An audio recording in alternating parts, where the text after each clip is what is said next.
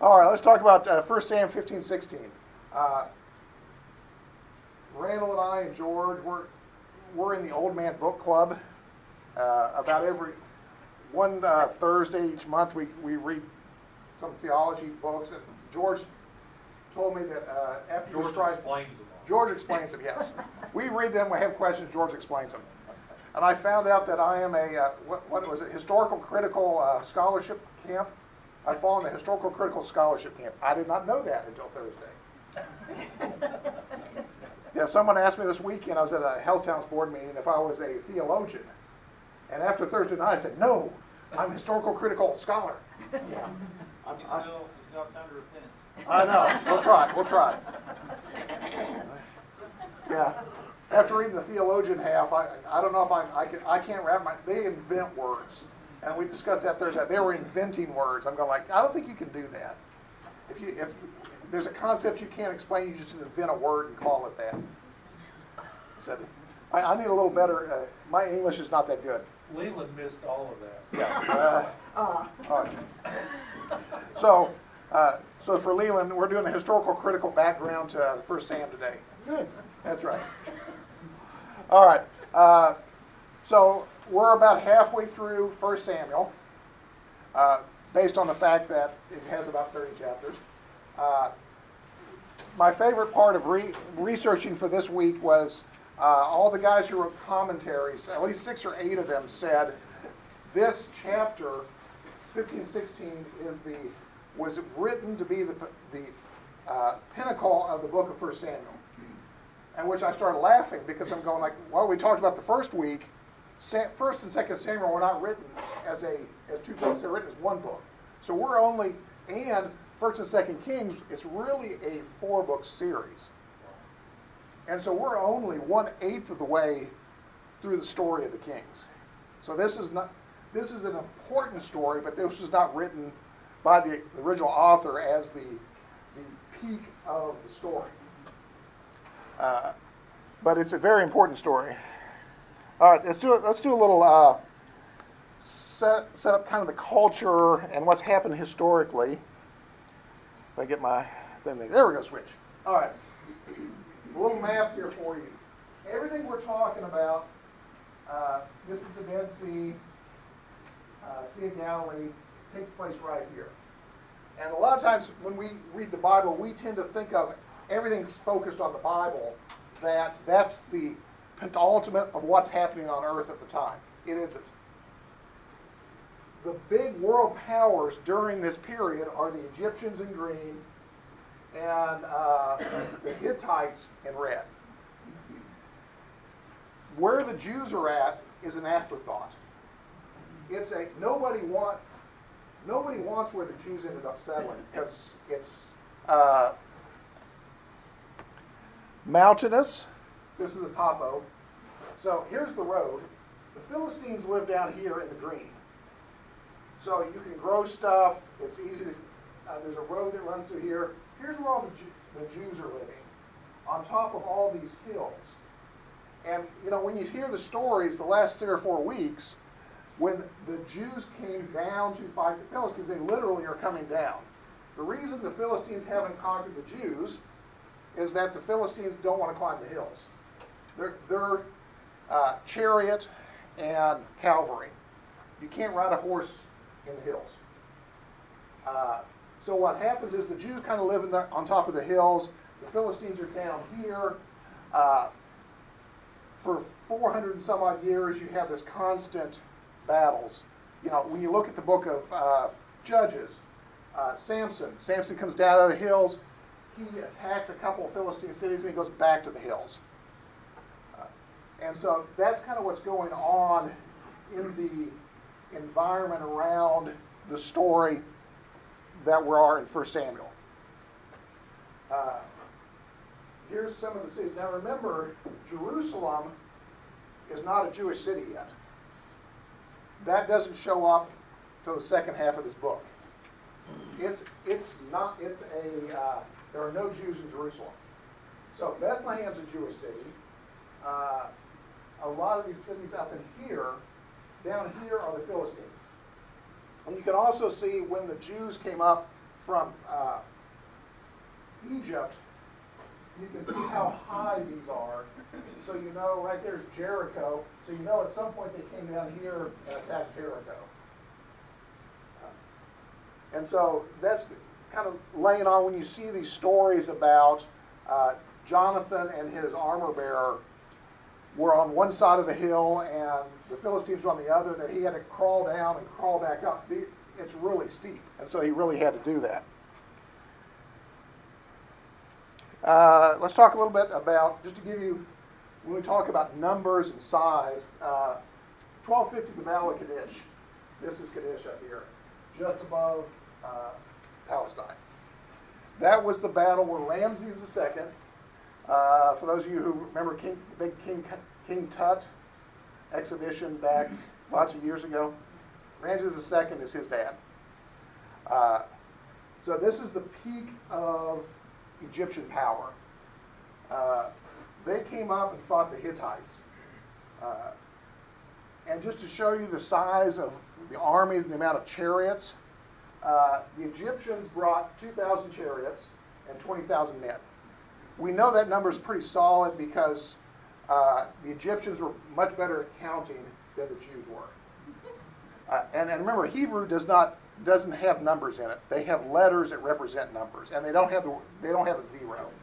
So sometimes it's difficult to understand what the writer means when he writes a number down.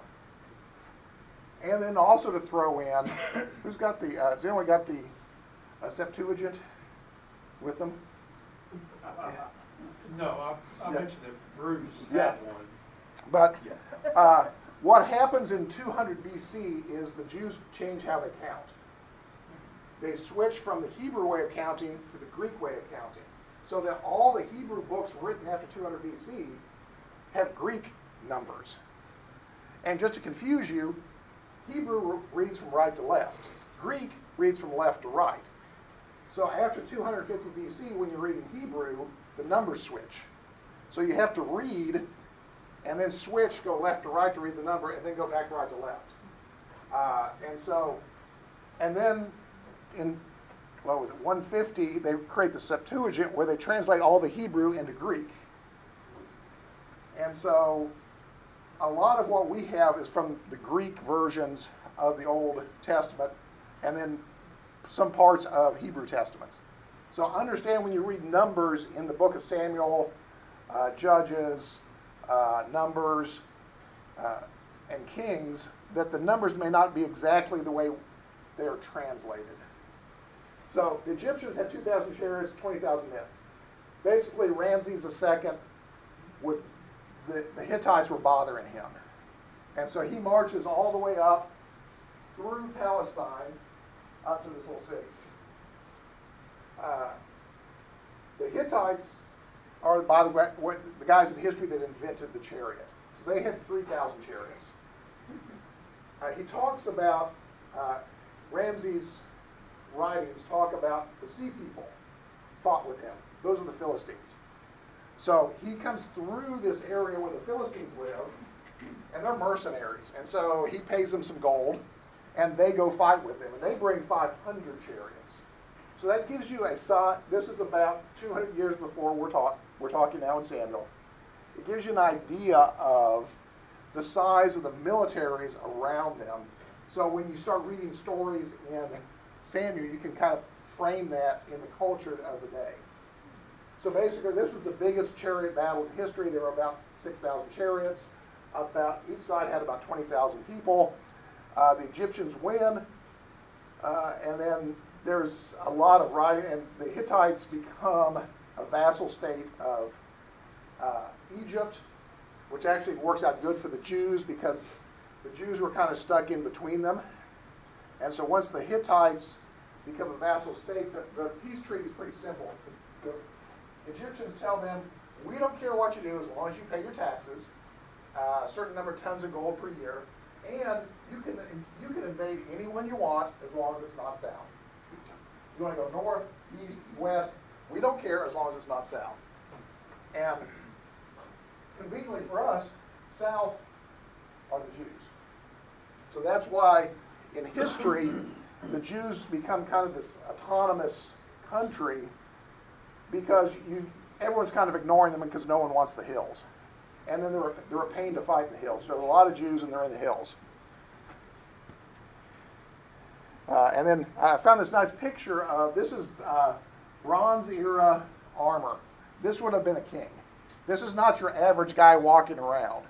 Remember the story from last week?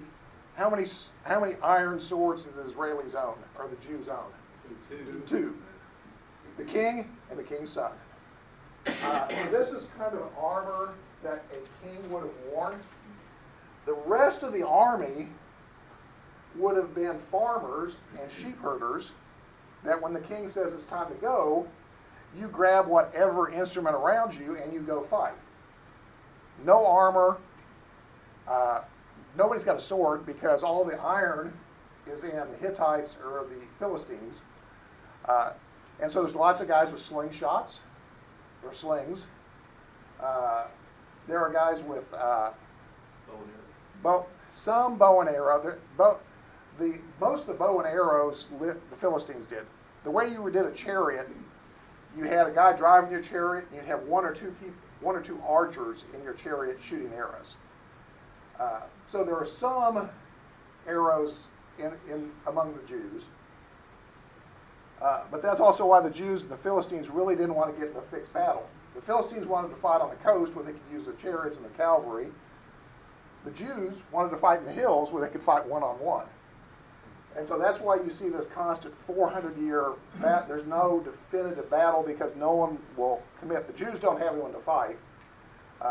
And when you look at the book of Judges, Exodus, Numbers, and Samuel, every time the Jews win a battle, God wins the battle. I mean, you think Gideon. How many people did Gideon have as the judge? 300. Right? We all remember the flannel graph, right? You know, all the guys. If you bent and drank, then they would throw you out. If you scooped it up and you kept he had 300 guys. They defeated an army. And so every time you go through this, and God says, He goes, I will conquer the land for you. You don't have to do anything. You just have to have faith in me and trust what I say. So that's kind of where we're sitting right now in the story.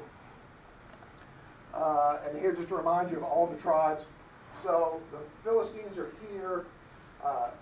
The road that we looked at comes up right through Dan, right through Manasseh, and crosses over right through here. So when the Egyptians came up 200 years before this, they went right through here. And the fact that there's no historical record of the Jews doing anything tells you that the Jews got out of the way. So when the Egyptians came up with their chariots and their army and with the Philistines, the Jews said, just go ahead, go through. Did not charge them a toll or anything. So this is where we're at right now. Most of the action that we're talking about is right. Here's Benjamin. Where's Saul from? Tribe of Benjamin. Where's David from? Bethlehem. So most of the action of the story is right in here, in the middle. And as we look at 1 Samuel 15, Samuel said to Saul, I am the one the Lord has sent to anoint you king over his people of Israel. So now listen to the message from the Lord. So Samuel's both a priest, a judge, and a prophet. So he's in his prophet mode here.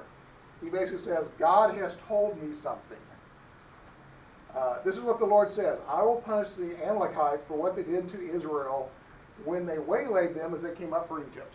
So 500 years before this, the Jews came up from Egypt and they ran into the Amalekites. Exodus 17. The Amalekites came and attacked the Israelites at Rephidim. Moses said to Joshua, and you also remember this from flannel graphs, right? This story. Choose some of our men and go out and fight the Amalekites. I will stand at the top of the hill with the staff of God in my hands. So when they fought the Amalekites as Moses had ordered, Moses, Aaron, and Hur went to the top of the hill. As long as Moses held up his hands, the Jews won. When he grew tired and lowered his hands, the Amalekites were winning. And so I theologically, I cannot explain this at all. You can ask George after class. He'll have the answer. I have no idea why his hands up, they win, the hands down, they don't. But this is a story. This is a story of what they recorded. So they took a stone, put it under him, and he sat on it. And then Aaron and Hur stood beside him and held his hands up. And so Joshua overcame. He came staying till the sunset. Then the Lord said to Moses, write this on a scroll. That means remember this. As something to be remembered. Make sure that Joshua heard it, because I will completely blot out the name of Amalek from under the heaven. And then they built an altar, because my hands were lifted up against the throne of the Lord. And the Lord will be at war against the Amalekites from generation to generation.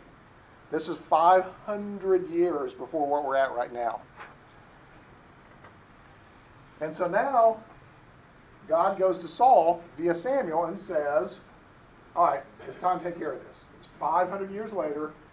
Go to the Amalekites and totally destroy them. The Hebrew word here means completely, utterly destroy everything. There's nothing to be left.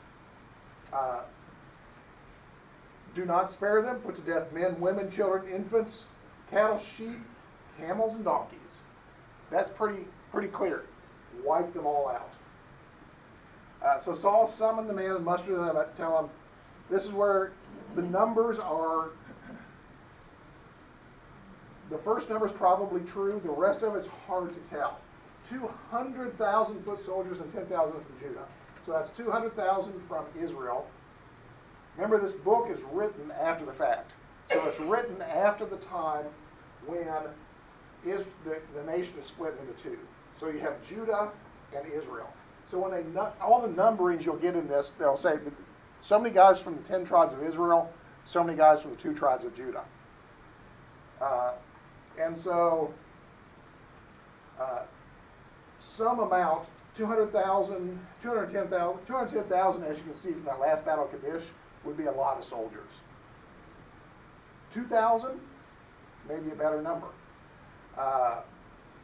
And so go down to the city of Amalek and set ambush in the ravine. And so when you see these stories, you cannot set an ambush with 200,000 guys, right? We've all been to a Titans football game, right?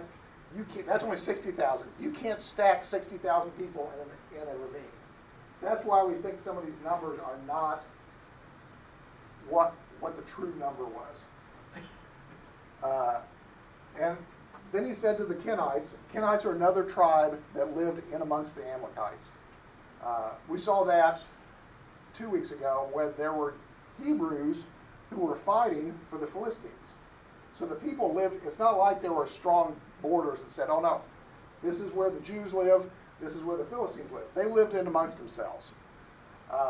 And we'll see when we get to David. David has people fight for him that are Hittites and her Philistines and whoever.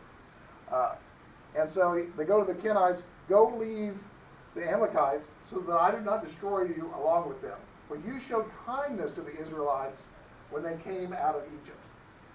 And so the Kenites moved away from the Amalekites. I mean, I think that would have been a hint if I was an Amalekite when all the guys start leaving the city, that maybe something's up. Then Saul attacked the Amalekites all the way from 2 cities, Havilah to Shur, near the eastern border of Egypt, so all the way down to Egypt. And he took Agag the king alive, and all his people he totally destroyed with the sword. All the people he destroyed. But Saul and his army smote Agag and the best of the sheep and the cattle and the fat calves and the lambs, everything that was good. And so they were unwilling to destroy completely, but everything that was despised and weak they destroyed. That is not what God told them to do. And we're going to get into Saul explaining that here about now. You may already be trying Yes. to discuss this, but what Saul heard God telling him to do makes Putin look pretty good. Well, yeah, it's there are some hard things in How do the scholars deal with that? what I've read, and I'll again, George will answer your question, is that the wickedness, he had given them time to repent, and that the wickedness had totally overcome them to the point that they were so far off the path that he says, at this point, I'm going to destroy them. We see the same thing in the story of Jonah and Nineveh. Throughout the Old Testament, you'll see stories like that. Unless they repent, I will destroy them. That's what he's doing here. Another thing about that is, think about the children of Israel, 2 million of them coming out of Egypt, and they had to pack real quick. They had nothing. They didn't have any weapons. They didn't have anything. They were to borrow what from the Egyptians? Jewelry. They'll borrow jewelry and gold, but they didn't have swords, shields, anything to protect them. And the Amalekites attacked the rear of where the weakest people would be, the women and children. The weakest would be in the back, and the Amalekites attacked them, fully knowing they had no way to defend themselves. So, They've been a stench to God for a long time. Right. 500 years. And so he tells them it's time to do, because they wrote it down 500 years before this. We're going to take care of the Amalekites. We're doing it now. Then the word of the Lord came to Samuel. I regret that I have made Saul king. That's a strong statement. He has turned away from me and has not carried out my instructions. Samuel was angry and cried out to the Lord all night. So you see this back and forth between Samuel and God, or we were talking about the scripture tonight, this may be the Holy Spirit coming down to talk to God. It's depends on your theology. But Samuel's angry and he calls out. And then in the early morning, Samuel got up and went to meet Saul, and he was told, Saul has gone to Carmel. There he has set up a monument in his own honor and has turned and gone down to Gilgal. So, what do we always know? God tells him every time, I will give you the victory. Just do what I say. And so Saul sets up a monument in his own honor. Because this is what, like at the Battle of Kadesh, Ramses II sets up these series of standing stones where he engraves in there what happened and how good he was. That he was such a great general. And then Saul does the same thing. He sets up a stone and says, this is what I have done. I have destroyed the Amalekites. Well, mostly destroyed the Amalekites. And then so Samuel's following him around. And so when Samuel reached him, Saul says, the Lord bless you. I have carried out the Lord's instructions. And then Samuel says, again, back to flannel graphs, what then is the bleating of sheep in my ears and the lowing of cattle that I hear? Because he said, destroy them all. Kill them all. And all of a sudden it's like, you show up, well, I hear sheep, because typically in battles of those times, you would take all the things back that were worth something. And so that's what the guys were doing. The fact that Saul says, I carried out the Lord's instructions. It's if this were a school grade, he gets a C. He mostly did the instructions. He didn't completely do the instructions. It's not an A for sure. It's like, yeah, I kind of did what you told me to do. And then Saul answers. Remember, every time you see Saul before he becomes king, he's trying to avoid all responsibility. And he does it again here. Saul answered, the soldiers brought them from the Amalekites. They spared the best of the sheep and the cattle to sacrifice to the Lord your God, but we told him to destroy the rest. He knows good and well they're not sacrificing all these sheep and cattle. They will give them a tenth, maybe. And then the rest go back and you're wealthier. And I love the fact that Saul answered, well, the soldiers did it. He's the king. He's in charge of everybody. And when he gets in trouble, the first thing, well, those guys made me do it. This is the 2-year-old answer, the 3-year-old answer right there, right? Who did it? I don't know. He did it. Enough, Samuel says to Saul. Let me tell you what the Lord said to me last night. By the way, if anyone comes up to you and says this, I don't know if I want to know what the Lord told them last night. And Saul says, tell me. Also a sign that he may not have been the sharpest knife as king. Yes? So, I've not caught Samuel was angry in verse 11. Was Samuel angry at God, or is he mad at Saul? That's a good question. I mean, it's both is the answer. It does not record whether he's trying to get God to change his mind, Yeah. or is he just upset that Saul, who they have given all this power to, has gone so far off target. So it's not clear. I'm sure if someone has written their PhD thesis on this verse, I just have not read it. I'm going to go with Samuel was angry with God because he said, I wasn't for this plan at the beginning. Yeah, that's the other thing you have to put in there. Samuel didn't want to make Saul king. I told you. I told you, yeah. Now the guy's keeping cattle, he just, wants to have a good steak, or I don't know. That's right. Yeah, so I think there's a lot of that in there. Because Samuel was definitely not in favor of this plan. God had to tell him, no, I've decided, do it. And Samuel, basically cried out all that night. And so then he goes to Saul and says, let me tell you what God says. Oh, come on, tell me. Because Saul's feeling good, right? But don't pass up what verse 2 says. So so God told them, 12, I'm sorry. God told them to wipe out the Amalekites. And Saul goes and he thinks he wipes out the Amalekites. He does so in such a manner that he goes over to Carmel, and you don't have your map up again, and don't do it. But he's way down here, and he goes up here to build a monument to himself for what a great job he did. That's incredible. That's what I think, Samuel. Yeah, well, I think Samuel has lots of things he's mad at.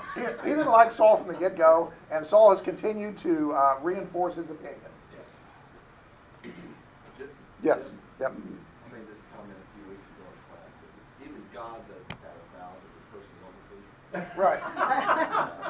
And if you've ever hired someone that really disappointed you, that's probably the first emotion you feel. Yeah, it is. Because how in the world can someone let me down? So it could be a little bit selfish, but I just feel like that's not what's going on. right, and remember, this is probably 30 plus years into Saul's reign. This is not like I appointed a king last week, because David's about to show up on the scene. And Saul, we know, rules for about 40 years.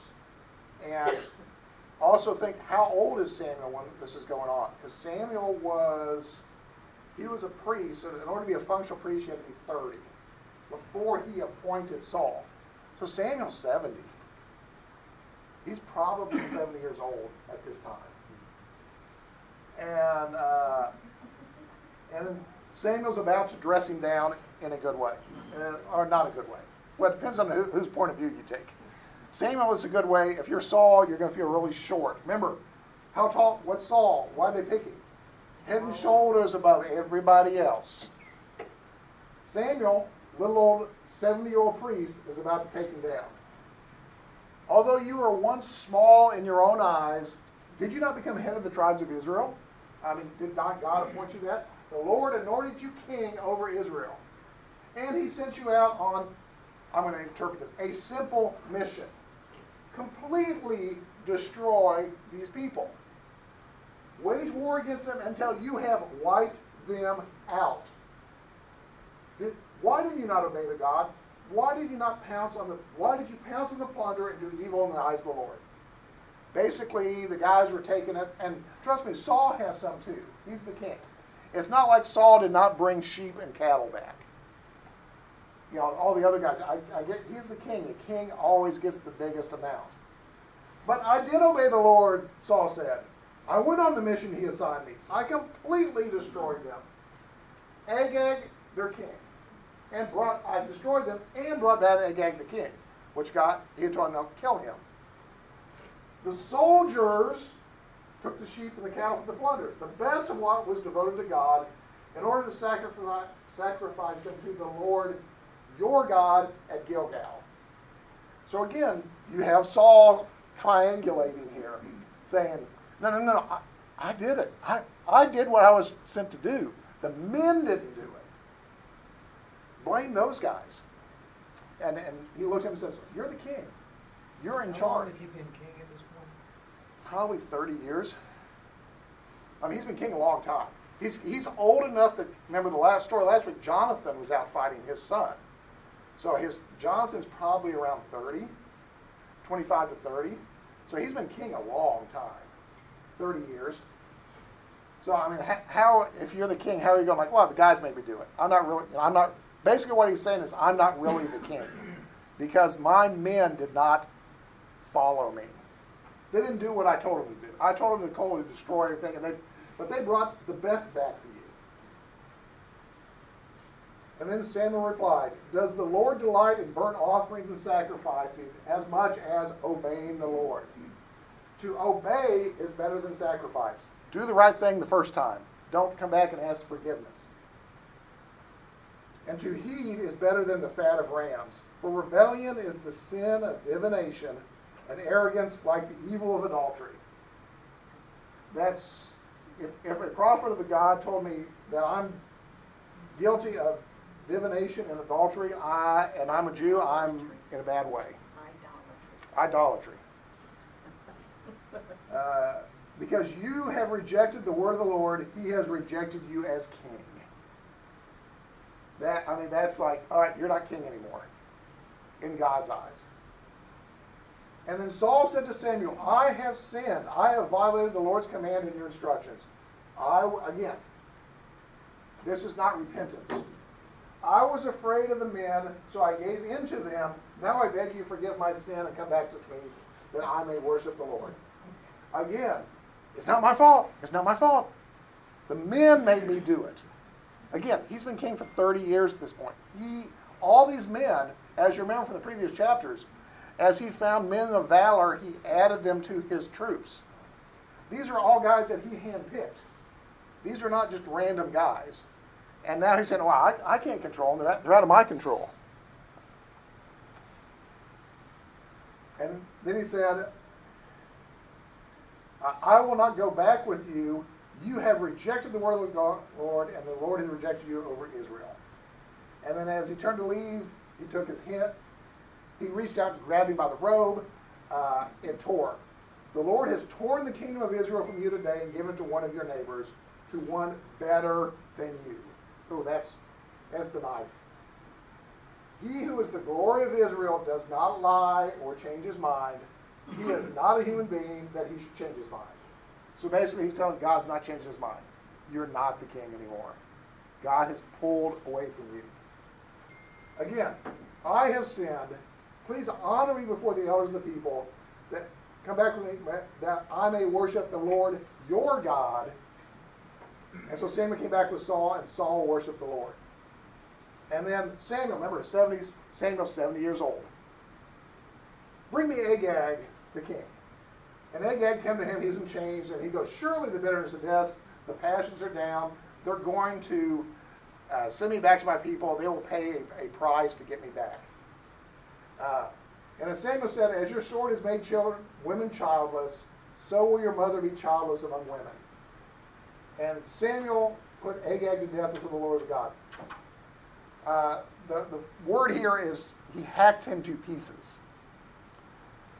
So this is a 70-year-old who goes and gets a sword and hacks this guy to pieces in front of everyone. So if you don't think that Saul was wrong, Samuel showed, this is what I wanted Saul to do. And 70-year-old hacks this guy to pieces. And then Samuel went to Ramah, Saul went up to his home. Until the day Samuel died, he did not go to see Saul again, though Samuel mourned for him. And the Lord regretted that he made Saul king over Israel. That's a strong statement. The Lord regretted, and Samuel mourned for the king. the fact that he had invested, like I said, we're 30 years into this.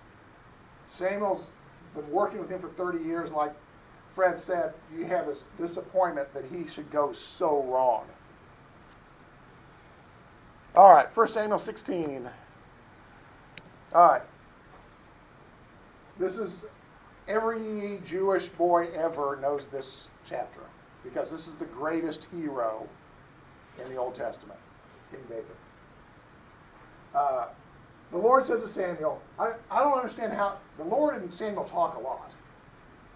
And so it's just like, they just have this conversation. I don't understand that. We'll have to ask God or Samuel when we get to heaven, just what was it like when the God just calls you up and goes, hey, what are you doing?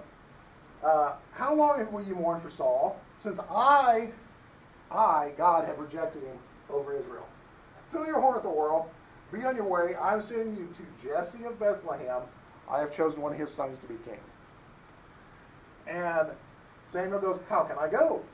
If Saul hears about it, he will kill me. Because he just told Saul, clearly if Samuel's got oil, he's going to appoint the next king. Because Saul remembers how he got appointed. So says, how can I go? Because he'll kill me. And the Lord says, take a heifer with you and say, I've come to sacrifice to the Lord. And then invite Jesse, and I will show you what to do. And you'll anoint the one I indicate. So Samuel goes down to Bethlehem. That's that direction, south. The elders of the town trembled when they met him. When Samuel shows up, it's generally not a good thing. He's a judge. People are in trouble when he shows up. And they clearly, because they're trembling, they said, do you come in peace? Because we know what you told Saul to do with the Amalekites, and now next thing, and we just heard what you did to the king, and you just showed up. He goes, yeah, I'm in peace. I've come to sacrifice to the Lord. Consecrate yourselves and come sacrifice with me. And so he consecrated Jesse and his sons and invited them to the sacrifice. When they arrived, Samuel saw Elabib and said, surely the Lord's anointed stands, because this is the oldest son. We know he's a warrior. We'll get another story about this in just a minute. Surely this is because it's the same thing as Saul. He's big, he's strong, he's strapping. And the Lord says, do not consider his appearance or his height, for I have rejected him. The Lord does not look at things people look at. They look at the outward, but I look at the heart. And then he calls his other brothers, nope, not this one, and then another one, not this one. I think, what's he got, 6 or 7? 7. All right, of course, the official number of completeness, 7.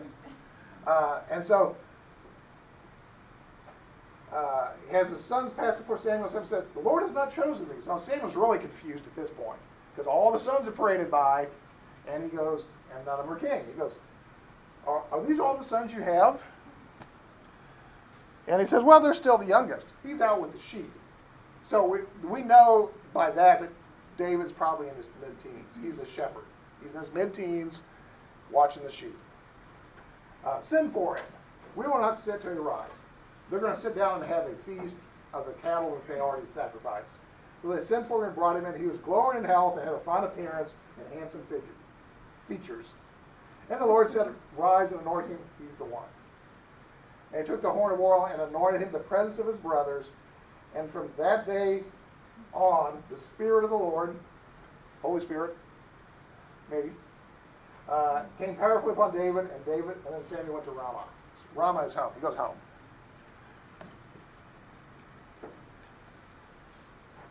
And at the same time the Spirit goes on David, the Spirit leaves Saul. And an evil spirit from the Lord tormented him. That's a whole sermon on whether or not the Lord sent it or the Lord just allowed it to happen. And the 1 minute I have left, we can't get into that. George, again, will tell you about that at the end. And so, an evil spirit, and then I need servants who can play the lyre and make him happy. Find someone. And one of the servants answers, I've seen the son of Jesse of Bethlehem who knows how to play. He's a brave man and a warrior. He speaks well, fine-looking man, and the Lord is with him. At this point, remember, this is written after the fact. David is not a warrior at this time. To be a warrior, you have to be 20. He is not 20 yet. But by the time when they write this book, he's already been king and a warrior. He sent a message, send me the son David who's with the sheep. So they loaded a donkey load of bread, wine, goat, and sent him with Saul, to David to Saul. And then he liked him very much. He became one of his armor bearers. And they sent word to Jesse to say, allow David to remain in my service, for I'm pleased with him. And so whenever a spirit from God came on Saul, David would take up his lyre and play, and relief would come to Saul. He would feel better, and the evil spirit would leave him. So we now have set up David, who is now anointed as king, is the armor bearer to the king. The armor bearer is the guy that carries his shield and helps the king get dressed for battle. So that's where we're standing right now in the story. At the end of this chapter, David's anointed. Saul has constant thought. Evil spirits are tormenting him. And David is basically appointed to his court in order to soothe him. All right, next week is probably our friend Goliath showing up. All right, we'll see you then.